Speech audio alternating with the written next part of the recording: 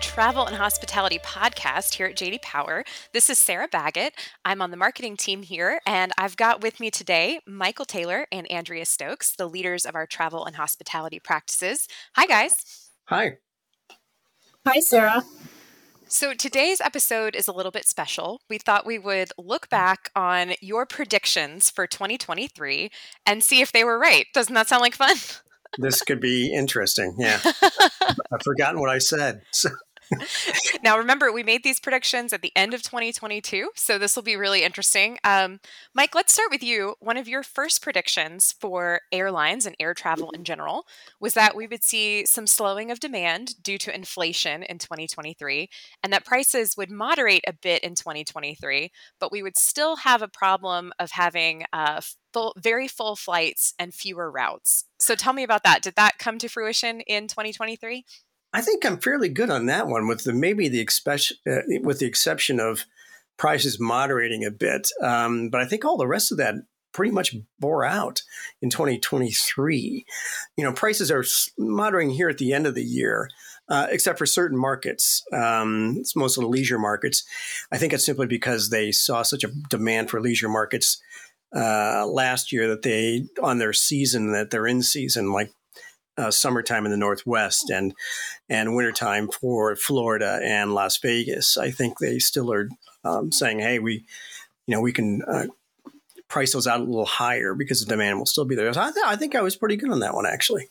Not too bad. We're still seeing fewer routes, that sort of cutback schedule. Again, we still haven't solved the problem. It's a very long-term problem to get as many pilots as they need. So there still are fewer routes and relatively full flights.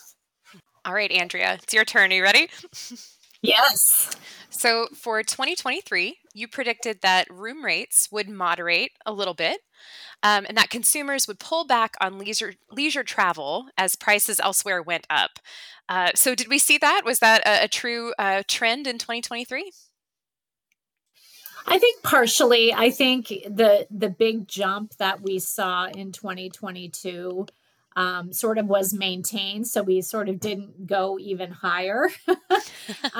So I guess you could say the rate of growth slowed, but I think there still was demand there, especially for leisure travel, and hotels definitely. And prices, room rates, I think maybe increased a couple percentage points over last year, but nothing like the increase we saw in 2022. So I do think consumers were feeling the pain of inflation with just goods and services and sort of the everyday things that they had to buy. And of course, the savings rate is a lot lower. So, consumers maybe have a little bit less to spend on sort of discretionary spending like travel. But 2023 for the hotel industry was definitely a good year.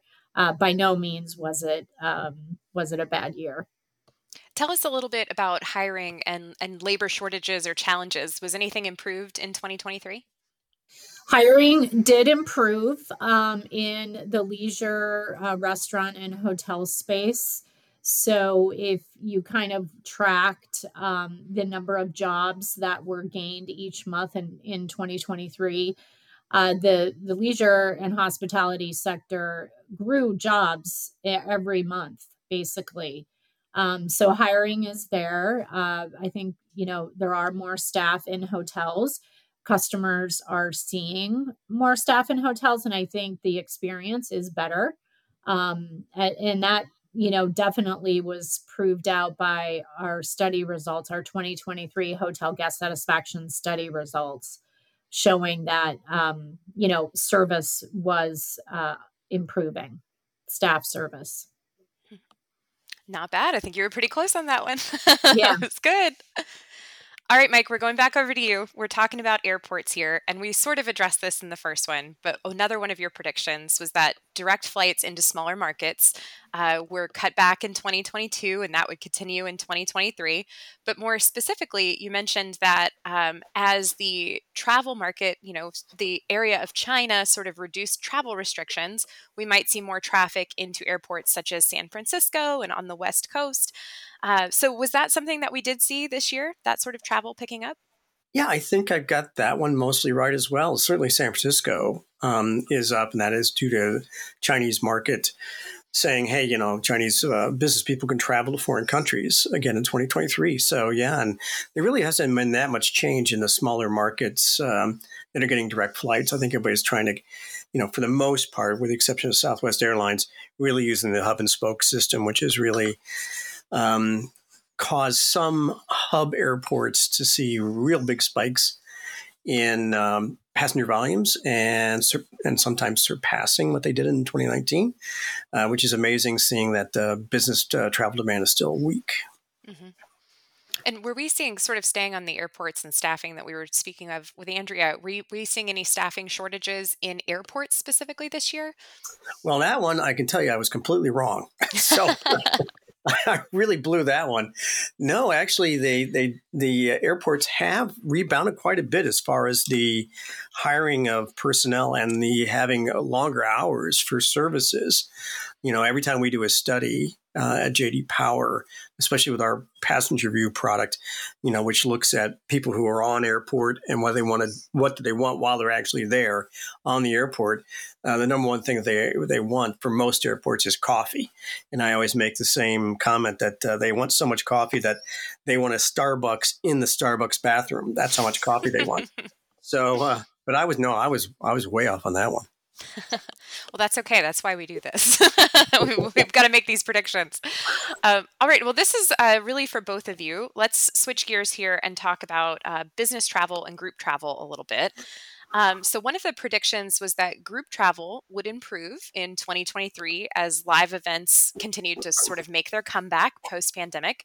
But we did say there was a prediction that transient business travel would continue to struggle in 2023. So either of you care to comment on those predictions? I'm going to punt to Andrea on this one.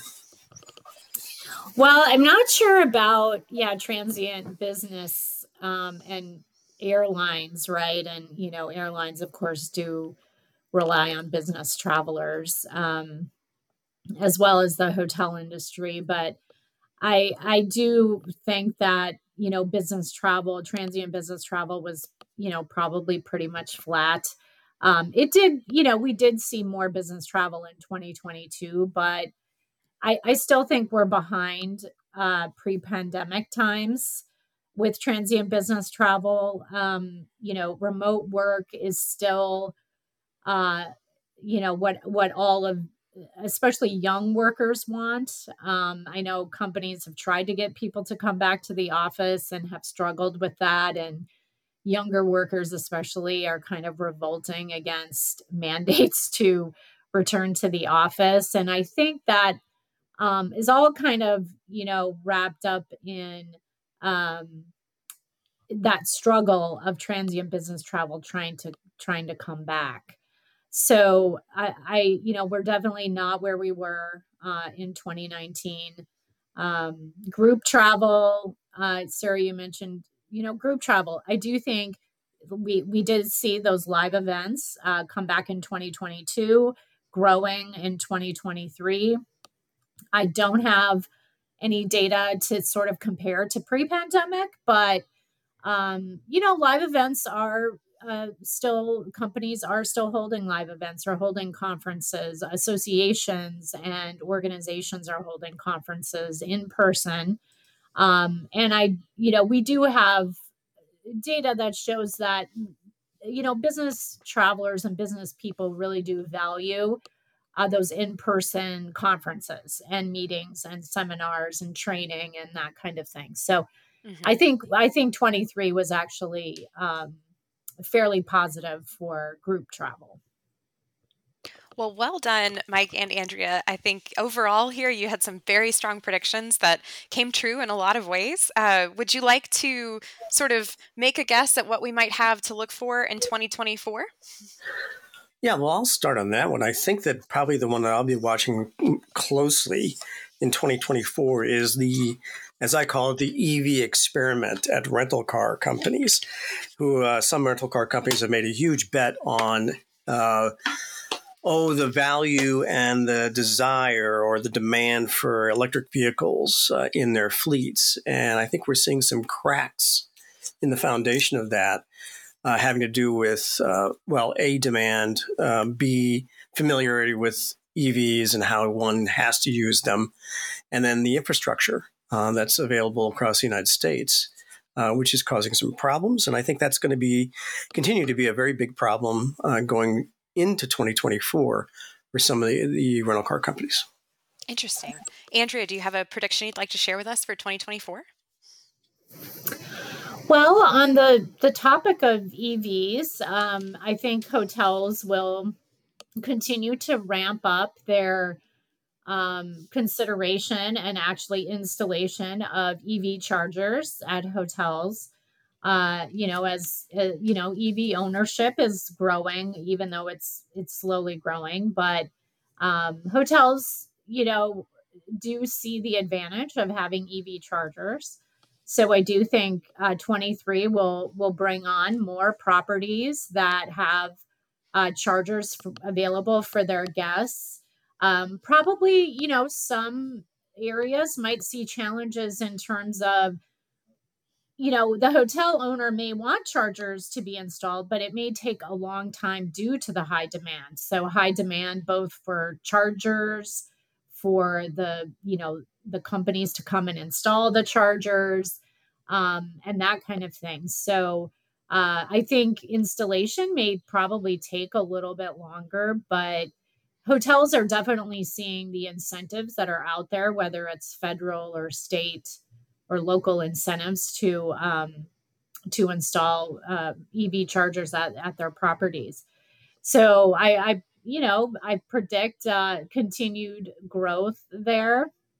I think there will be more headlines and news in the hotel industry about this in 2024. And, even some of those headlines coming from JD Power. So expect to see EVs in our future here in the travel and Yeah. hospitality industry. Well, listeners, if you would like to hear more about our 2024 predictions, that will be the theme of our January episode, where Mike and Andrea will go in depth on some of their 2024 predictions for the travel and hospitality industries. Mike, Andrea, thank you so much for joining us today. This was a lot of fun. Yeah, thank you, Sarah. Thanks, Sarah. Happy holidays. Yeah, Merry Christmas. Well, happy holidays, everyone. Thank you so much for joining us, and we will look forward to seeing you again in our episode in January.